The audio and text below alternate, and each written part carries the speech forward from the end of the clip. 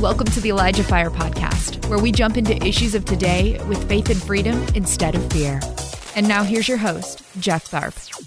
What's going on, everybody? Welcome to ElijahFire episode number 18. Can you believe it? We're only 2 away from 20, and then it's like, then we're in the 20s, and it's awesome. So my guest today, I'm very excited. I've been really looking forward to this. We had to reschedule and all that stuff. It's finally happening, guys. My guest today she's an author, she's a revivalist, she's a missionary, and she's the director of Saturate Global. Let's welcome my guest today, JESSI Green. Hi. Nice to meet you. Yes, nice to meet you. I'm so stoked for today. We're gonna have so much fun. Oh yes, stoked is the right word. So, JESSI, there's some people that don't know who you are, like my sister. I was talking to her and she's like, "Who's JESSI Green?" I was like, JESSI Green, and so why don't you just give a quick introduction of who you are and kind of maybe your background a little bit, where you came from, and then we'll get going. Yeah, absolutely. So I'm JESSI Green. Nice to meet you all. Right now I'm living in North Carolina with my husband, Parker. We have 3 little kids under 5 years old, which is crazy and insane. We just moved here from Southern California. And prior to that, I was in New York City, lived right by Wall Street, and basically grew up in the church, fell away from the church, wanted nothing to do with Jesus for a very long time, and basically worked in the nightclub industry for years as a doorman, working with celebrities and the fashion industry, New York Fashion Week, all of that. Long story short, had depression, anxiety, suicidal thoughts, the buffet of demonic things that come into your life when you're not following Jesus. Oh, yeah. And God rescued me. That was back in 2009, had a crazy encounter with God. Since then, have been all around the world as a missionary, and then started revivals in 2020 in Southern California. That was global news. The LA Times were actually the first people to call it revival, which that never happens. I know, yeah. And since then, we've just been on a journey of igniting revival across America. Amazing. I'd seen you commenting one time about when you got saved, you went into you decided, I'm going to go around the world and I'm going to, experience God around the world, or I'm going to preach the gospel around the world. And you said something about you went into a travel store in stilettos. I love that. They're oh, it was the worst because I was working in the nightclub industry. Yeah. So work starts at 10 p.m. if you are in the nightclub industry. And I signed up to do a year-long missions trip, and I needed a backpack for my belongings. And so I went into this outdoor store, dressed for nightclubs, and had 5-inch heels on. And the guy was like, "Are you sure you know what you're signing up for?" Yeah, that's so great. That's so great. So when you actually went, was there, were you so just in the zone with Jesus, or was there a little bit of shock of wow, this is a lot different than what I'm used to? I would say probably both. I mean, I, at that point, was all in with Jesus. I was obsessed with the fact that God was actually real. I just couldn't get over this idea that Christianity was more than just morality, that you could talk to God, you could hear God's voice, that people could be healed, that miracles are real. And so, I mean, the craziest things happened on my mission trip. I was robbed at gunpoint in Africa. Oh, okay. Really crazy stuff happened. And at the same time, though, was seeing people healed of cancer and hearing God speak for the first time in my whole life. And so that just kind of fueled me that no matter what was happening, I didn't really care because I just wanted God. That's great. Did you have any Christians in your family, or were you a first generation Christian? So my mom is a Christian. So is my stepdad. I actually grew up as a little kid in the Vineyard Church. Okay. I was at Toronto at 8 years old. Mhm. But then we moved when I was in middle school, and the church we went to in middle school didn't talk about the Holy Spirit at all. It was very like theological, um, and really just had no power. It was kind of a Mhm. sleeping Yep. church. Yep. And so I just kind of really formed my, I guess, my idea of Christianity in that age. And I just was like, gosh, Christianity is boring. Mhm. These people are boring and kind Yeah. of weird. And Yeah. I just was like, I'm going to go to University of Miami and go after the good life. Mhm. The good life. Yeah. Yeah, the Yeah. good life, as so Yes. it's marketed. Yes, of course. Yeah. So when you actually was it like an instantaneous thing where you started to kind of, oh my goodness, I can hear God, like when you got saved? What was it, an instantaneous thing on your own, or did people tell you, but you can hear God for yourself? How did that process start? Yeah. So, well, my first like encounter when I got saved in my bedroom in New York, essentially I cried out to God and Mm, just said, God, if you're real, like you have to take my pain away because I had such bad depression and mm, wanted to end my life. And literally, like the tangible presence of God was in my room and I freaked out. mm, It actually like terrified me to a mm, degree. Um, and then, basically, as I went on my missions trip, when I was in Australia, I ended up going to this random conference that I found in Australia. And I just found out like probably 4 months ago who the speaker was because I had never known until 4 months ago. But the wow. speaker was Leif Hetland. Okay. Yeah. And he prayed, and I was filled with the Holy Spirit.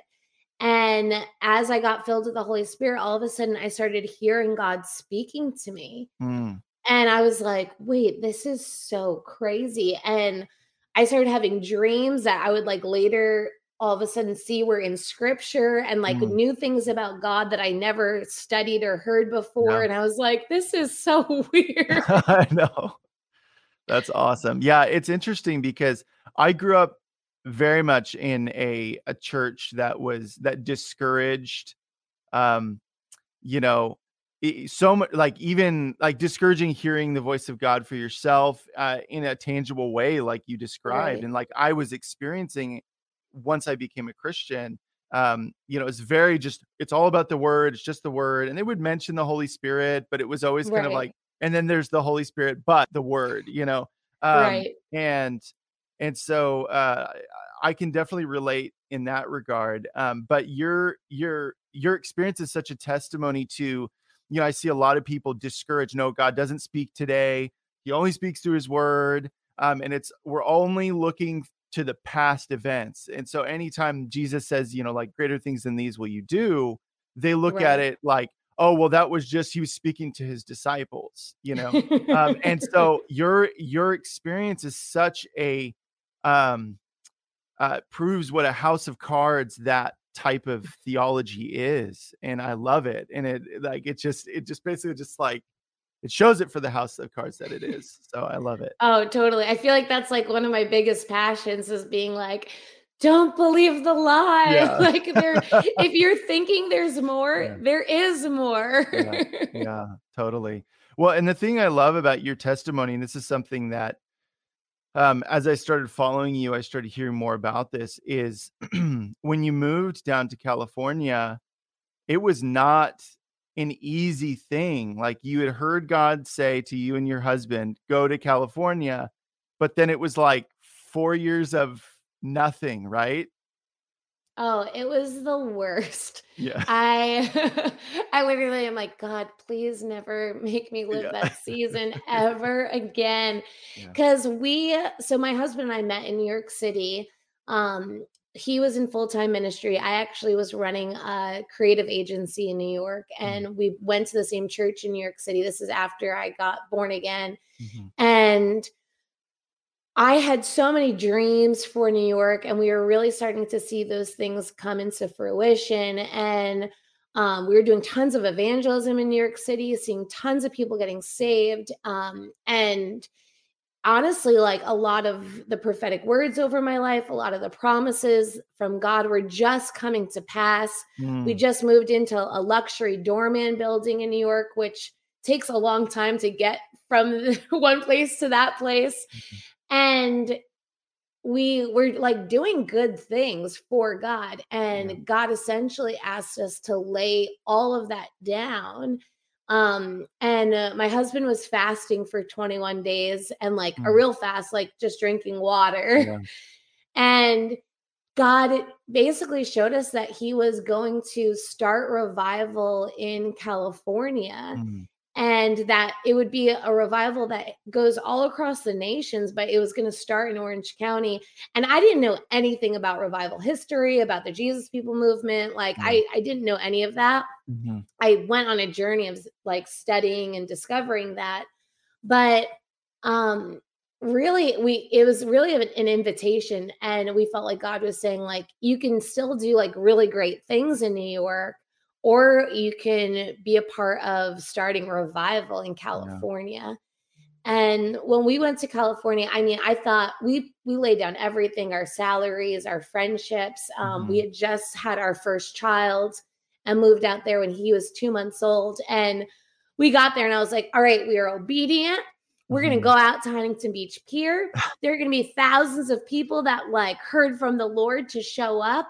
And we're going to start leading revival. Like here we are. And that did not happen at all for a very long time. And it was, I mean, I'd go out there like on a Friday night sharing the gospel and no one would get saved, like not one person. And I was like, did we hear from God wrong? We were seeing more people saved in New York. No one's getting saved. We have no friends. And we had no money. We had put down our salaries and we were support raising as missionaries and literally could barely pay rent every month and that went on for 3 years, like basically praying that God would provide for our income that we could pay rent. So it was a really crazy, wild season. And during that season, was it one of those, because sometimes I've had times where God is, I can feel God there, but hearing him, it's almost like he's in a different place and is drawing me towards him. And it's like taking time to learn how to hear him in that season. Was it one of those things too? Or was it, you always heard God too, but you just didn't see any fruit? Well, what's so crazy is I actually feel like in that season is where like the prophetic side of me really started to turn on. Okay. Because up until that point, I would say I mostly functioned as like an evangelist. Really was passionate about the lost, really could care less about the church at that point. And then all of a sudden things started to switch and I started to get tons of visions. God would speak to me about what he was doing on the earth. And I would just like write it in my journal. Like no one knew who we were. So like no one was like waiting for like me to release this word.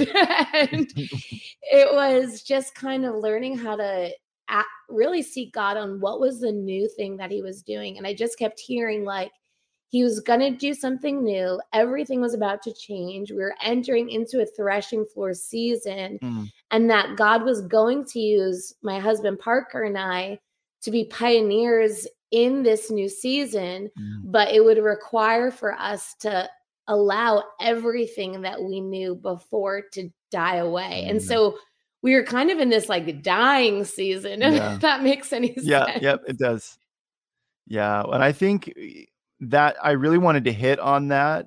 You know, your process of basically going through the gauntlet, basically. And because there are people watching this who have stepped out and are seeing no fruit. Like I have friends who are in the film industry or trying to get into the film industry and have been there for a couple of years now, more than that, and are being like, did I hear God? Like I could, you know, and it's like when in those moments when you're tested like that, or you're having to endure something, it is important to remind yourself of the promises of God. It's important to write them down or do a video of yourself before you go and do the thing so you can watch it again. And, Totally. so Totally. I love that, because we've all gone through seasons where we've been like, is this God? Like, is this, and so to endure like that,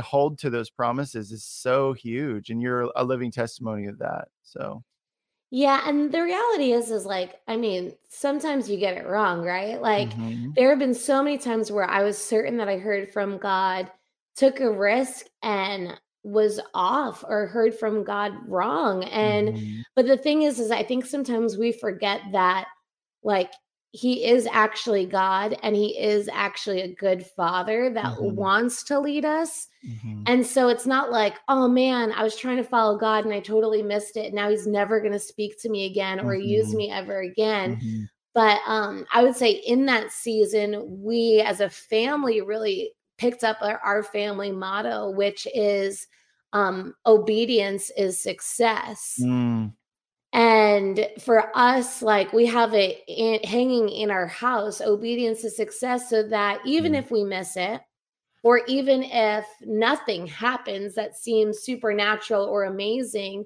we want to be the kind of people that God knows, like, we're trying to obey him the best we can. And, in that first year in California, I was measuring my success by like how many people were showing up to mm, us preaching the gospel, or, and no one was there. And I just kept thinking, okay, I got to change my paradigm of what success in ministry looks like, yeah, because I know that God's asking me to do this and no one's here. yeah, And so I think when we can, all of us, start to say, okay, you know what? I just want to be the kind of person where God can trust me. mhm, And sometimes you're going to be an outlier too. Sometimes you mhm, may be 5 years ahead mm, of what he's good. doing, and it's not looking successful right now because it's not the hour yet. But then all of a sudden something will switch and kind of click into place, and I think that resounding obedience is what will take you into that next season. Mhm. Yeah, and, for those that, this may seem like an obvious question to some, but, um, would you say that that is a continual process of obedience leads to success, and having to be reminded of that? Oh my goodness. It's like the worst reminding process. And it's it's crazy, because the thing is like God will keep pushing you further and further too. So Mm, for example, summer 2020, we do these beach revivals, and keep in mind, 5 years I've been holding on to this vision, right? And now it's coming to pass. There's thousands of people showing up to the beach. We're seeing massive salvations, deliverance, healings, like BBC News, Sky News, LA Times are come there. on. I have their personal contacts, and they're like, let us know the news first. And at the same time, we have our biggest weekend at Pirates Cove, and it's wild. Like, it's what everyone's praying for in regards to revival to happen in their churches. And it's happening right there on the beaches. It's like the Wild West. You're on like the top of the mountain, right? And then I'm in my secret place time and I'm praying, and the Lord Mm, says, this is the last weekend. Shut it down until I tell you to go again. okay. And I was like, no, like, no, God. And Uh, he yeah. was like, is this yours to own? And I just remember being like, oh my goodness. Like, I really grieved, and we said we weren't going to do any more meetings. And I literally got thousands of emails from people telling me that I Mm, heard from God wrong, um, that like this was basically like what everyone had been praying for. And God just kept saying to me, just wait. Like, mm, he actually said, I don't want to misquote him. He said, just wait. You ain't seen nothing yet. wow. And he said that this is the beginning of the end time harvest, the revival of all Mhm, revivals. But it's not going to look the way it looked in the past. It's not going to be like weekly meetings, one after the other, but it's going to be this ebb and flow thing. And that requires that full surrender of like, okay, God, you're actually in control, and I'm just going to do whatever it is that you're telling me to do. Like what you're hearing? Help us continue to make ElijahFire and the ElijahFire podcast possible. To get behind this ministry, visit ElijahFire.com/donate. Now, back to the show.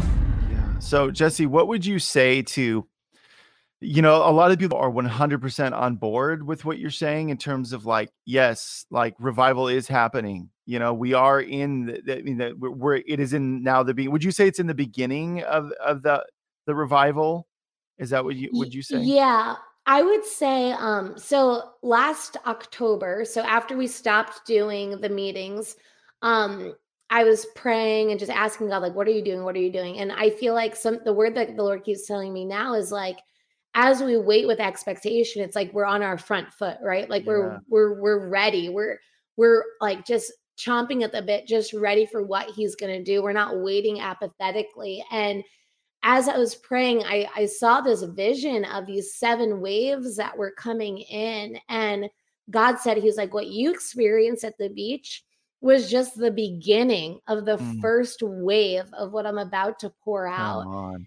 And for me, I honestly and people watching probably don't totally realize, but when I laid that down, I was like, oh gosh, now am I going back into a hidden season forever?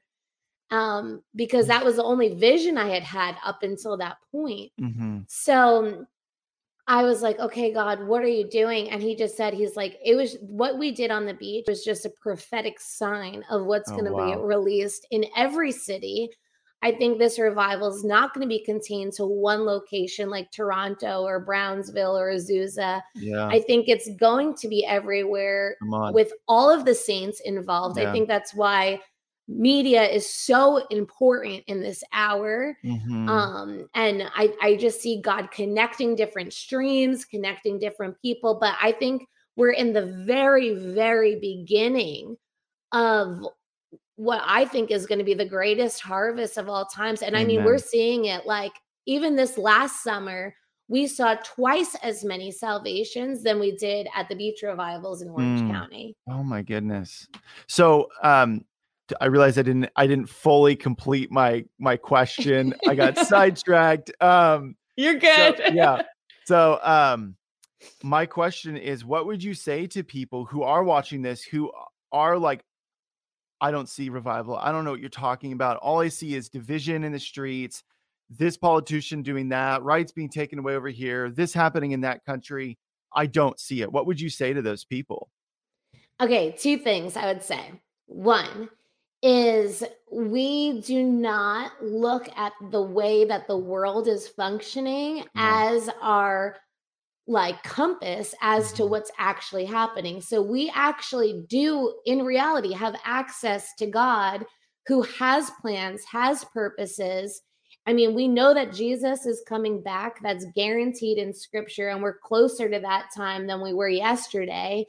And the reality is that there are so many people that aren't full of the Holy Spirit in the church, and as well as people that are suffering outside of it. And so the first thing is that we don't look at the circumstances to gauge what's happening. We have to get into the secret place. We have to spend time with God. We have to listen to the prophets that are saying like, this is what's happening. And we actually need to engage in culture because there is a war happening right now, and we actually need to be involved in what's going on. And then the second thing is, I mean, our generation, especially, and the generation Gen Z and beyond that's coming up, we have to look at revival history. And I know sometimes it's not fun, but I would say like I'm being spiritually fathered by Charles Finney. And looking at the first Great Awakening, the second Great Awakening, looking at these past revivals and seeing like, okay, there are patterns to how God moves. It's not random. It's not spontaneous. He has strategies. And historically speaking, what gets me so pumped is, historically speaking, every time we've had great revival on this earth, every single time is when things look the worst. That is like the perfect time for revival. Look it up, people. So I'm like, oh my goodness, like, I don't think we could have had a revival 5 years ago. Things were too easy. But when you see what's happening, you see what's happening in politics, in social justice movements, all these things, you're like, oh, we are so primed for revival. Oh, big time. It's crazy. Yeah. And one the testimonies that I've seen from, people that have been on this show and other places is that whereas before, there was a revival in a specific place, but there are people that will go to meetings and get hit with the glory, and then they go to other meetings, and these are just, lay people. They're just like normal people, Right. And they'll go to other meetings and the glory goes with them, and it just keeps spreading and spreading and spreading. Have you seen that to be the case as well? Absolutely. Yeah. The word that God gave me in 2016 was that this revival was like a ripple effect, Mm, and that's why it wasn't going to be contained by just one city or one person. Even I even think that God's even raising up way more people that we have never even heard of before. Like most people a year ago have never even heard my name, and it's like God's accelerating things because of mhm, secret faithfulness. And I think mm, there's lots of people in our generation that are like that, yeah. that all of a sudden you're gonna be like, who is this person? Mhm, And they're gonna function in like the level of anointing that Benny Hinn, Catherine Coleman, mhm, William Seymour, these people had. And you're just going to be like, oh, they just seem just like me. And that's mhm. exactly the point. They are Yeah, just like you. yeah, And we all have, I think, an invitation to really be a part of this move of God. yeah. Yeah, so going back to something you said where you were talking about how there are a lot of Christians who aren't filled with the Holy Spirit. What I'm sure this is a really, really multifaceted question and answer, but what is the solution to that? Be filled with the Holy Yes. Spirit. But like say No, you're but at a church and you are filled with the Holy Spirit and you're surrounded by people who are not. yeah. Is it a matter of, I mean, I'm sure, like I said, it's like a yes to all of these. Is it as simple as, hey, just start praying for people? Hey, start, d- doing meetings of, revival meetings, or doing this and that and that. Like, what would you say? Yes to all of those and more? Yes and no. Okay, so Okay. I'm gonna say something that like our generation especially hates, and I'm just gonna say it Yep. because I think sometimes that we rob ourselves of the thing that we're actually looking for. And the Mm, reality is that um if you're not seeing the fullness of God moving in your life, if it seems like your Christianity is not really working, like I would say don't be the only person like on fire in your church. mm, Unless like God has specifically asked you to do that. I talk to people all the time. I get emails all the time. People are like, I came to a Saturday event, I'm on fire, and now like I'm gonna be this like ninja in the church and like turn the whole church over. And I'm like, if you don't have like the spiritual authority to do that, like it's just not going to work, and yeah, you're that's probably really going to be good. the person that your lead pastor wants to leave the church. um and then the other Please thing leave. too, Yeah. yeah, please leave, you are being really annoying. Yeah. And the other thing is like, here's the reality: we're not supposed to be these lone rangers, Mm, and for very prophetic people that's sometimes hard because you feel like where do I belong, where do I yeah. fit? But I'm like, okay, we do have social media, which is so amazing. Mhm, Like for me, I'm like, go find other people that are burning mm, and go get around them. So I'm like, for me, even like, I am really intentional about staying connected to spiritual mothers and fathers that are further ahead of me, of like coming under their authority. And they can tell me, no, you're wrong, Jesse. Like, you didn't hear from God right, or yeah. maybe you shouldn't do this, or you need to repent of that. And then also, like, I just think we're not supposed to be doing this by ourselves. That's so good. And so go find other people that seem like they're on fire. Like maybe go to an event like one of ours or the many other ones that are happening. Just go and get yourself ignited and go make some friends. Mm, And like one of my closest friends lives in Brazil, mm, and we text each other all the time about like, keep going, you got this. And mm, we're like spurring each other on. And I think yeah. that's really, really important. Yeah, so good. So good. So Let's get to point number 2. Finally, everybody, we're jamming, everybody. So this is a great kind of segue. This is also the title of the episode, the now versus the promise. What do you mean by that? Yeah. So I think the hardest thing for so many of us is navigating this tension, right? Between, okay, this is what God's doing, or this is what's been prophesied over my life, or this is what I know that he wants to do through me. And that's not what my life looks like at all right now. And I think that every single one of us, especially if you're called to influence others to a great measure, I think every single one of us walks through this process of like the reality of life right now and the mundane, ordinary life and what we believe that we're called to, right? And so I think it's really important to, first of all, steward those prophetic words that are over your life, but also really like figuring out how do you actually enter into them. And I just see so many people in our generation being taken out because it doesn't happen immediately. Yeah. And I just think that if we don't get a grasp of this, like we got to kind of play the long game a little bit, you know? I think that's really good. So, I mean, because this point is right where I'm at, where I've been praying for people out and about, and nothing happens that I can see, and it's just a great reminder. So, my question would be, and this is one that'll benefit me as well, because there is a degree of like when you pray for somebody, a lot of times people are really thankful that you prayed for them. But then there's nothing that they don't see the fruit of that happening maybe right in front of them. I don't want to be so naive as to say no one's getting healed. No one's getting healed that I can see, but I don't know if this person or that person 20 minutes later when they're alone and they're talking to God, all of a sudden he's like, boom, and he hits. I don't know. I don't know. That's not my job, but there is a degree of being, I don't want to, I feel bad because I'm like, I don't want to let people down. There's people are so hopeful and they're like, they're fully engaged. So what would you say to something like that? Like people that are like me, who are praying for people that aren't seeing people get healed right in front of them.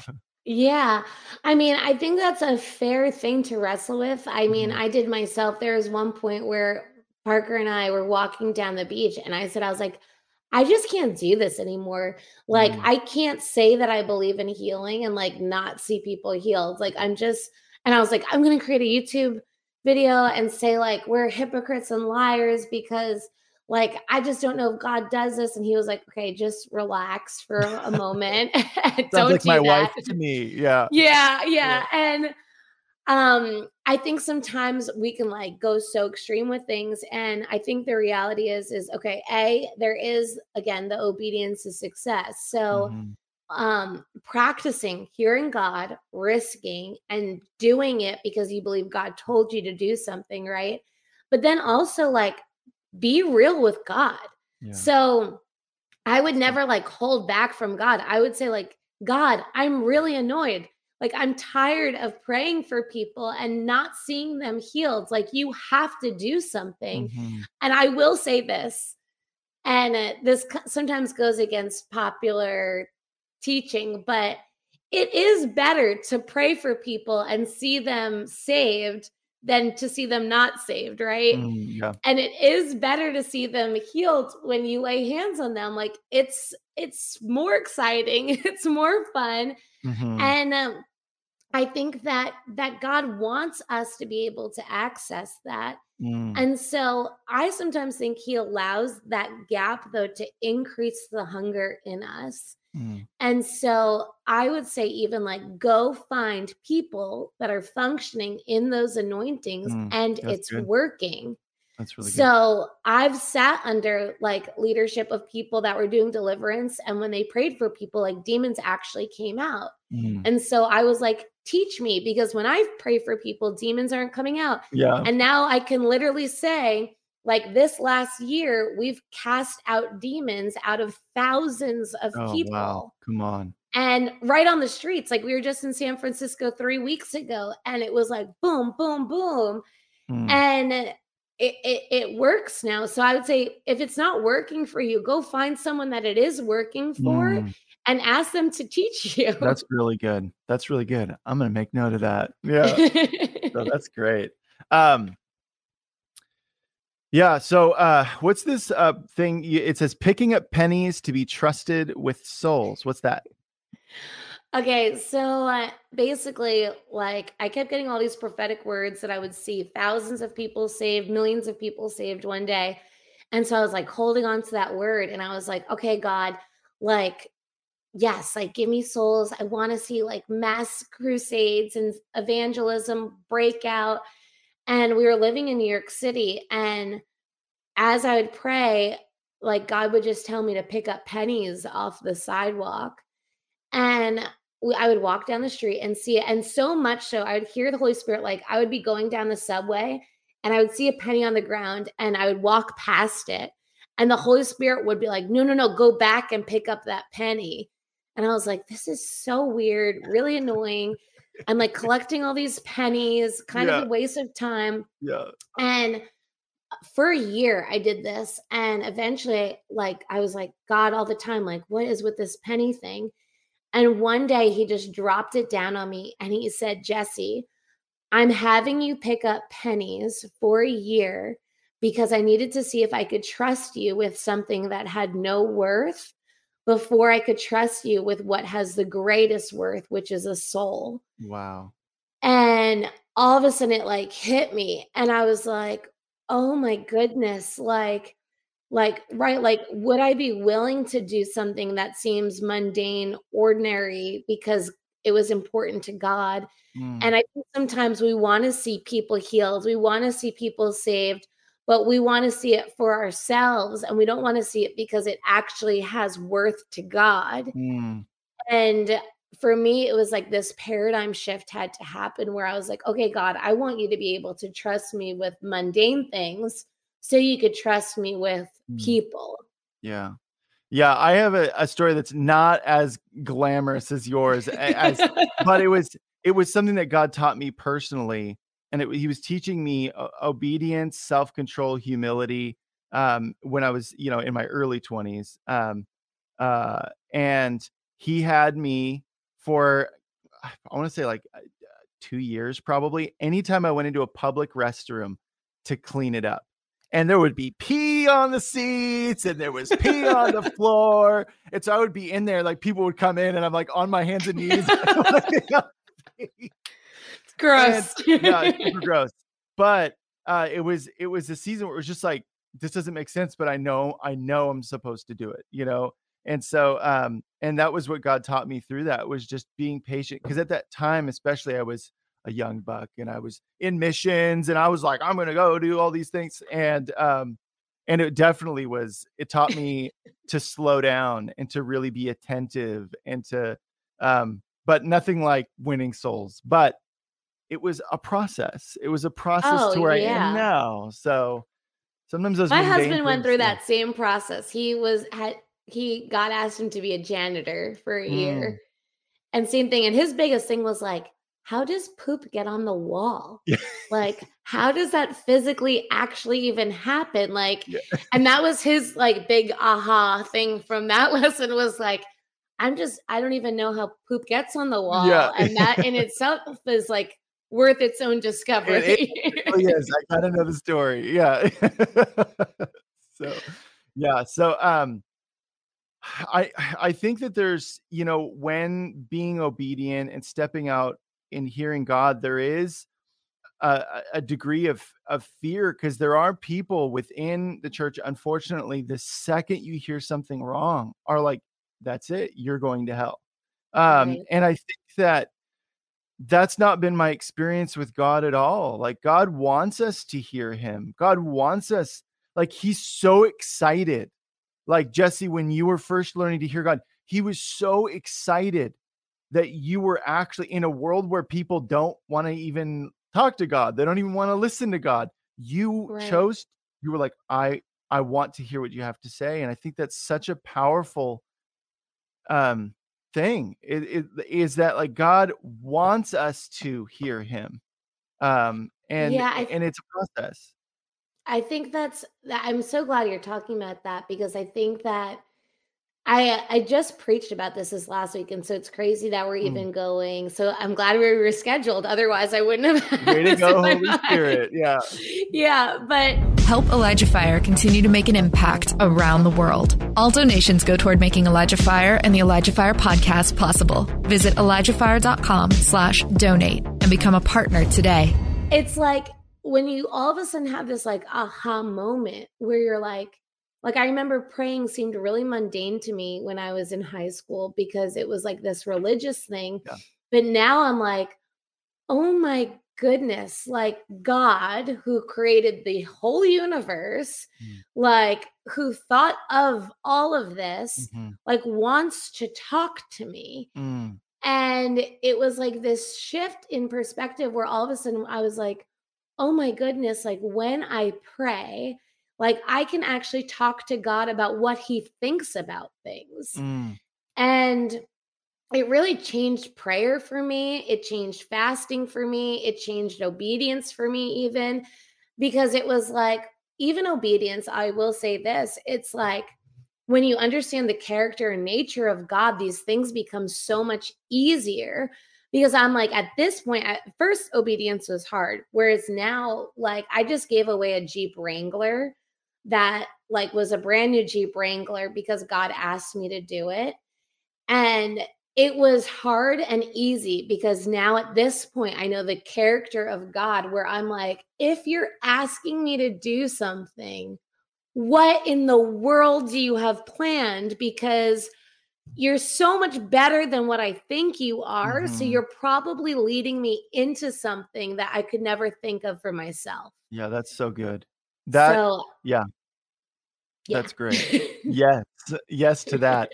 Yeah, because like there are times it's not that we give or we do things because we're like, and God, you're going to give me something better. It's Right. just the way God is. That's the way he does things, And so Right. I know I would definitely assume that you're the same way. And it's a safe assumption. I am too, where it's like, I don't give because I'm going to get something better. I just do it, and the giving is often a reward in and of itself.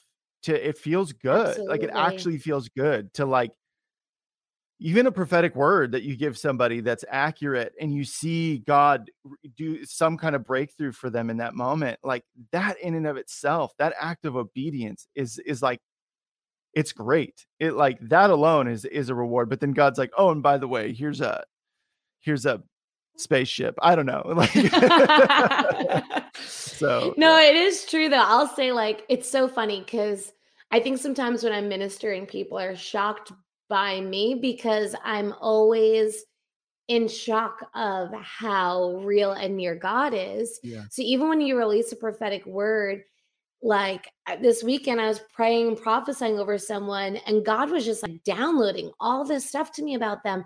And so I'm praying for them, and they're like, how do you know this? And I'm like, honestly, this is so crazy. Like, I just can't believe that God would trust me to say this to you. Mhm. And I think when we realize, like, you do receive when you give, because Mhm. for me, even like it does increase my faith where I'm like, wow, God, like you actually have thoughts about us and you have plans and you have purposes and Mhm. it's not random. And I think I'm just always still in this like awestruck idea that God is more real, I think, than we have any clue. Mm. Yeah. Yes. So, question, when you hear God and you have a prophetic word, are there times where you still get nervous to give it? Okay, so I'll be totally honest with you. Mhm. Like, I love releasing words on social media, like, because I don't even like internet trolls don't bother me. It's just like Mm. I'll just ignore the comments and Mhm. stuff. But the times that it's the hardest for me is in like super charismatic or like Christian environments, especially when like when everyone's saying one thing and then God tells me something that kind of is coming the opposite way. Yeah. Like literally this last weekend preaching, like everyone was saying this one thing and I was like, okay, I just have to say this other thing. And I could feel the whole room shift where people like didn't like it, but Oh, they knew no. it was true. And everyone was like, oh, and I was like, I know. Like, can you feel it? Oh, So, man. and it's always like this tension. And I've been like really wrestling with the last year that I don't think in this hour you can be a prophet and still have fear of man. The two are opposing each other so strongly because I do think God is trying to break us into something new. Yeah. And that means some of those former things do have to die. And a lot of times in Christian world, we love those former things, So it's like, that's where I can feel that tension sometimes. Yeah. I saw this great post from this guy on Instagram. His name's Isaiah Robin. He's really great. People, you should go check him out. He said, the fact that people hated Jesus, someone who is sinless and perfect, should tell you that there are always going to be people that hate you or disapprove of you, whatever. So stop trying to please people and start trying to please God. And that's, I mean, I don't know. I really like that post because it says basically what you were saying, of just like, we can't allow ourselves to have fear of man. It's like people hated Jesus too, so. Oh, that's so real. And I think that that's one of the biggest things that I think will rob our generation specifically, especially with like how much we're used to social media Oh, yeah. and like the like culture and all of that stuff where there is a direct tension. And I think that for the pureness of what God wants to do in the prophetic movement specifically, there is that like dying to the flesh that needs to happen where it's like it actually does hurt. Like it's hard when you say stuff and like I just shared on social media last week that you should be able to tell the difference between a prophetic word and a fortune cookie. And the reality is like, I Amen. know exactly what I can post that will get thousands of shares and likes. Like, I know exactly what to do, but it may not be the thing that God's saying. That's really good. Messages about consecration and holiness and laying down your life, and maybe you're not going to be rich and famous. Like, those things are not what our flesh likes. And we read about in scripture, like the world loves the tickling of the ears. But the reality is like, we actually do. Like, we want to be told that everything's going to be awesome. And yet we'll like post about like praying for the church in Afghanistan. And we're like, oh, thank God that's not us, Yeah. Oh, yeah. No, that's yes. Yeah. And it stings, But I mean, even just Totally. that process of dying to yourself is so uncomfortable. Like It's the worst. it's so uncomfortable, And I went through a season of, a couple of years of going through a process of that where it was just like nothing. I didn't feel like really anything was going my way, but it was just a process of dying and serving and dying to myself and serving and being obedient, and it is very uncomfortable, but the end result is always worth it. God knows what he's doing. It's like he's God or something. I don't know. It's like he's God. Yeah. So, but in terms of like when you've been out on the street, say it's just a random person, have there been times where you felt, ooh, this is a zinger and I have to go give this word, or maybe the person's appearance isn't savory and you're like, are they going to punch me? Have there been moments like that? Okay. So first of all, when it comes to like the real salty zingers, those usually like, I feel like for me personally, God like releases to the body Yeah, that makes sense. more. And then usually when I find I'm doing street ministry, it is more of like I'll be like crying for someone and get like overwhelmed with compassion for them. Like really crazy radical people that you would never think. And God's all of a sudden like, I love you, blah, blah. And then to the church, he's like, what the hell are you guys doing? And I'm like, oh, okay. Yeah. But there was one time though on the street, there was a guy sitting on a bench and he had like these teardrop tattoos that meant that he had murdered several people. And God was like, I want you to give him prophetic word. And I was like, no. And so I went to my husband and I go, Parker, God, I think wants you to give this guy a prophetic word. And Parker was like, no, I think he asked you to do that. Awesome. You need to go do it. Yeah. And so I was like literally shaking, walking over. And I was like, oh gosh, oh gosh. So I walk over to this guy. His name was Mike. Basically, and I was like, God, tell me the word. I had nothing. I went up to there with no word, just like didn't know what to say. And I so awkwardly was like, hi, sorry. I feel like God wanted me to come over to you. And he just wanted me to like pray for you. And the guy was like, what are you talking about? So then I sat down, and as I sat down with this guy, the moment my like butt hit the bench, literally all of a sudden God started speaking to me like crazy. Dude. And it wasn't until I was sitting next to him. Dude. And all of a sudden I started getting all these words for the guy. He starts hysterically crying. We're both crying on the bench together, right? He ends up hugging me and he's like, how are you able to hear from God about this? I end up sharing my testimony with him. This guy ends up getting saved on this bench. He had literally just gotten out of prison a week earlier, he told me. Was living in a halfway house. And it was just, I was able to connect him with discipleship in a local church. Like this whole crazy thing happened. And I was like, and the guy was like a teddy bear after we talked. But I always like love telling that story because I'm like, I definitely did not want to go up to him. Yeah. And I literally was shaking the whole time I was talking to him. And then it really was like probably one of my favorite encounters ever in my life. And it was like, as I was talking to him, God was just pouring out love on this guy. And I just was like, wow, God, like you really do love your people. And I honestly was like, I feel like in eternity, I'm just going to see what really was happening in that moment and could just feel like how proud God was of that moment. Yeah. And it was just like life-changing for me. Yeah. And I've had that experience with people too, where it's like you give a word and sometimes I'm wondering if it's like the weight of the word or what's about to happen or whatever, because I'm like a very talkative person and outgoing. But then I was just like, like Jesus and blah, blah, and it's like, what do I do with my hands? Yeah. So, I think that's great. So we're almost out of time, but there's a vision by the pier. It says vision by the pier, all hands on deck. I wanted to get to that last. Yeah. So talk about that.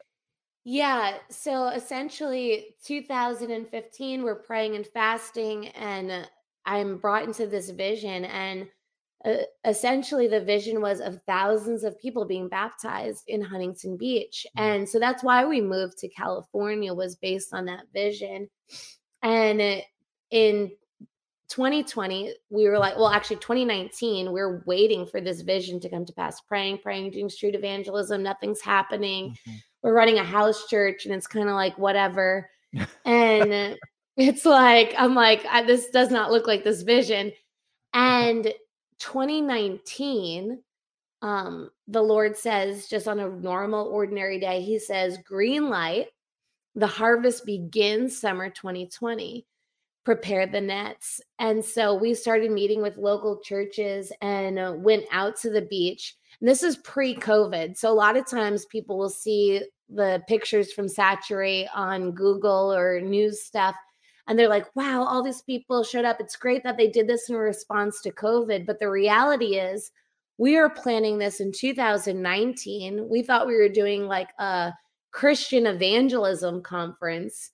All of those plans like went in the trash once COVID happened, and God just started to innovate with us. So cool. Brought us to the beach, and literally thousands of people came from all over. People literally were like, I don't even know how I ended up here. Wow. Like, one person said that they heard me from several miles away, and I was speaking through a $60 megaphone, and they heard me preaching the gospel miles away and rode their bike down Wow. to see what was happening. And I think that this is just the very beginning, like I shared earlier, of what God's doing. And I think that the worst thing we could do ever is to go back to business as usual. Amen. To go back into our gatherings and just stay within the four walls and just line up in our pew and listen to a good sermon. But I think that COVID was the awakening, that wake-up call that the church violently needed to push us outside. I agree. And I really am feeling like the presence of God right now, just like urgently saying, like, don't hide within the four walls. Like, don't go back to business as usual. Okay. Like, look up, like, lift up your eyes, like the harvest is available. And I think right now there is this acceleration, Jeff. I think if people, especially in our generation, will actually start listening to God for strategies.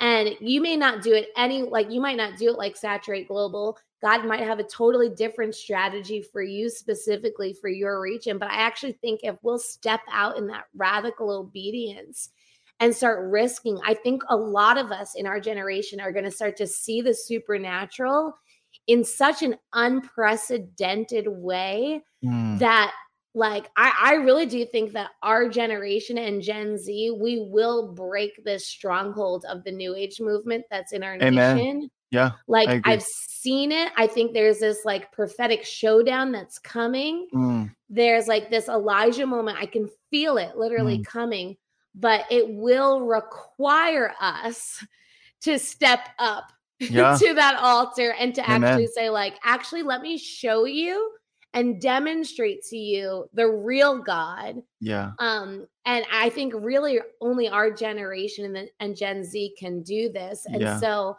I'm excited, and I think it's going to shake up a lot of things. And there's going to be a massive harvest when people that are entangled in witchcraft see the real God.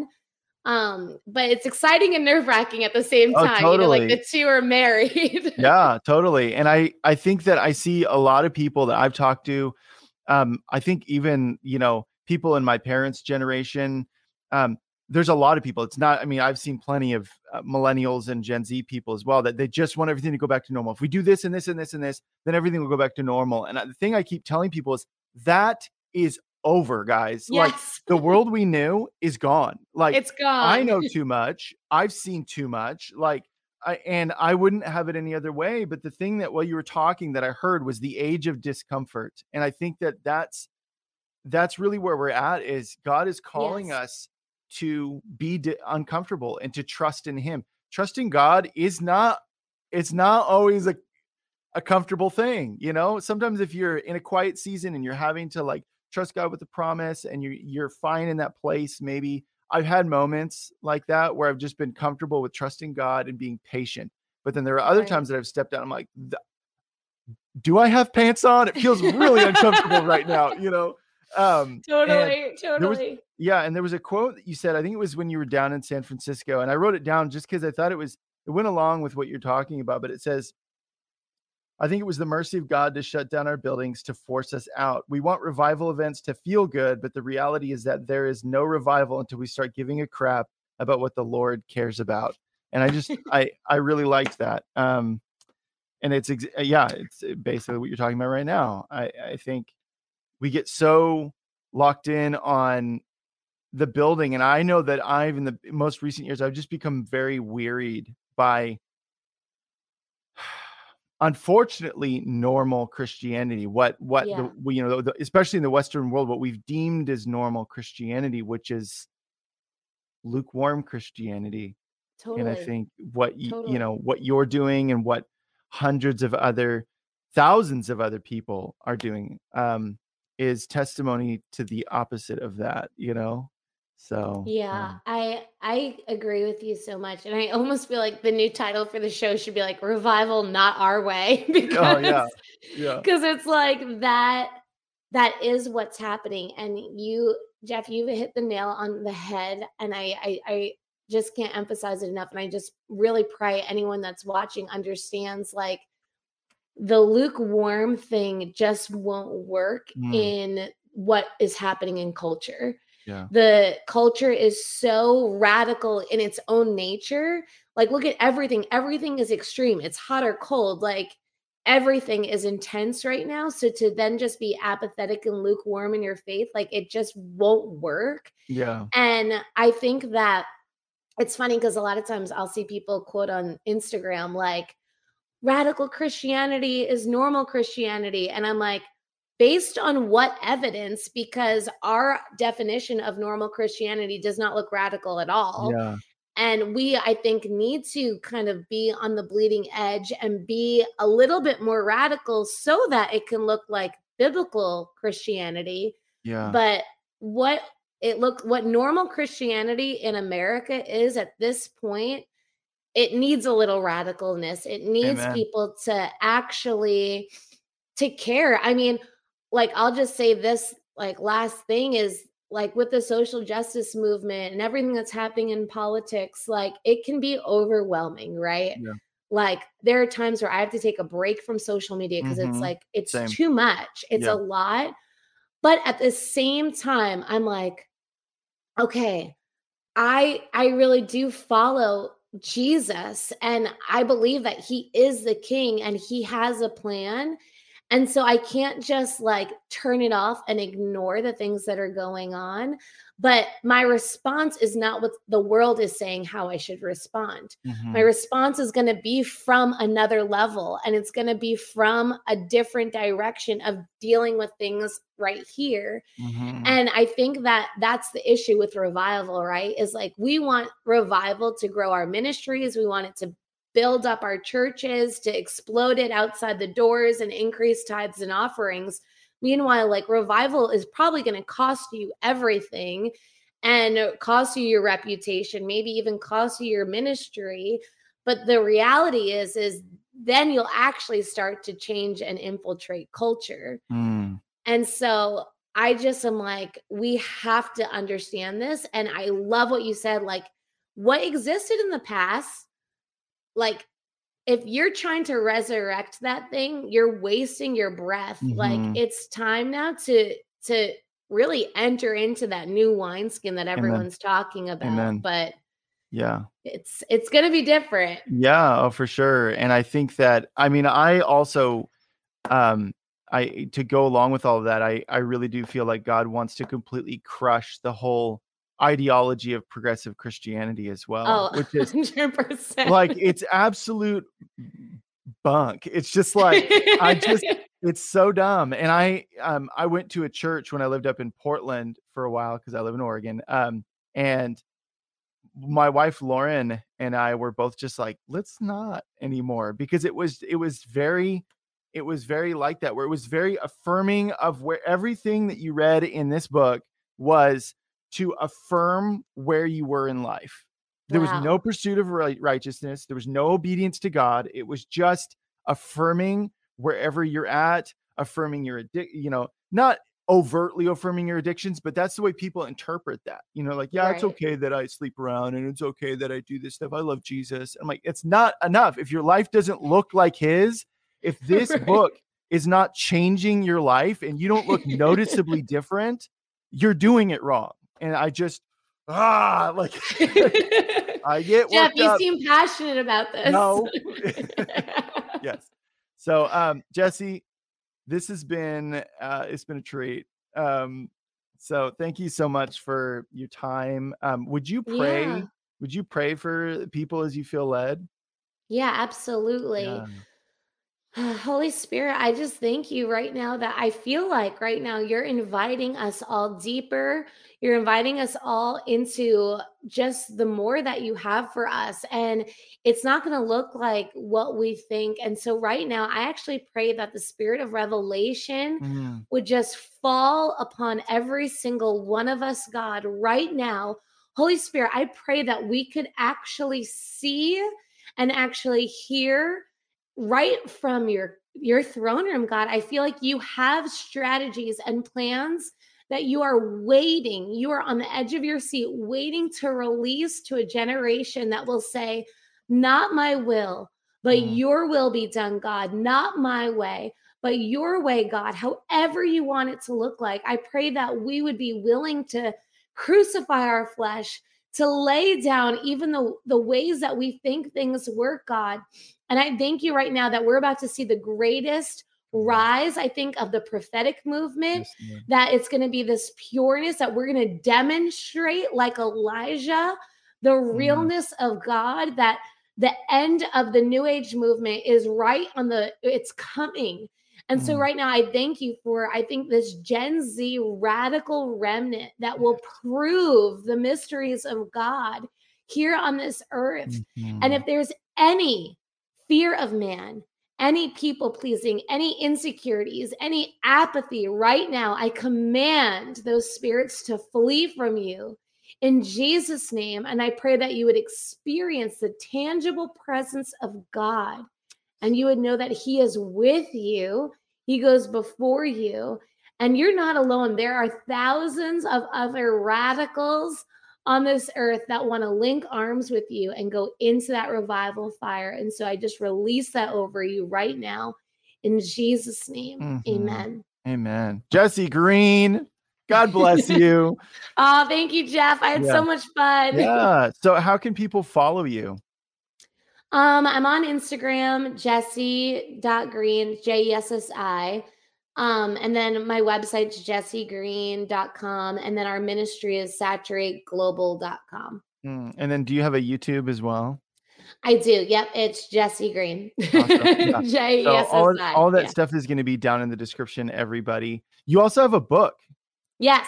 Yeah, I wrote this book. It's really cool too. There's like journal entries in it, so it's kind of a little bit different than Destiny Image's normal books. I kind of Mm, like pushed the boundaries a little bit with it. yeah. But yeah, I really wanted to write a book about what it's like to be in the midst of revival. Really like gritty stories. Tried to keep it as raw and transparent as possible because I love revival history, but they don't show like the pure emotion of some of the stuff. Where I Yeah. was like, okay, Evan Roberts, like, how did you feel when you like fled the Welsh revival? Or Charles Finney, like, what did you feel like when everyone was persecuting you? Yeah. So I tried to kind of keep it real so that anyone that's reading it realizes, like, okay, like, I'm not crazy. Spiritual warfare is a real thing. And here's actually how to enter into revival and not just talk about it. Like, we can't just watch revival anymore. We actually need to like get our hands dirty. And so it's kind of a field guide into that. Awesome. And are you planning any more revival meetings right now? Yeah, we're actually right in the middle of planning 2022. We just decided as a team this last Monday that we are going to go on tour next year. We Awesome. kind of, obviously, from this whole stream, people have probably gathered at this point that we wait on God on what we're going to do. So Probably we've wise. just we've been praying and waiting and asking God for our assignment. I laid down a few weeks ago, saturate and to God and said, like, this is finished. What's the next thing? But He asked us to keep going next year. So we're kind of taking it 1 year at a time. Yeah. And if you go to saturateglobal.com, within the next month, we'll be releasing the locations, how to get involved, how to be a part of the team. So we need people to help. It really is like all hands on deck. I mean, in Kentucky, we baptized 1,800 people. So we need people to actually like be in the tanks, like dunking people in. because it's just wild. So, come on. So yeah, come be a part. Yeah. Link is in the description, everybody. If you want to get involved, go check that out. So, all right, everybody, that's our show for today. Have a blessed day. Do something you love today and just do it with Jesus. Like, this is the best. Be blessed, everybody, and we'll see you next week. Bye-bye. This has been ElijahFire. Thanks for listening. For more episodes like this, you can check out the ElijahFire podcast on ElijahFire.com, on Apple, Spotify, or wherever you get your podcasts. You can watch us live every Monday, Wednesday, and Friday at 2 p.m. Pacific Time on YouTube, Twitch, and Facebook. ElijahFire is presented by Elijah Streams and is part of Elijah List Ministries. Click the link in the description for more info on how you can donate today.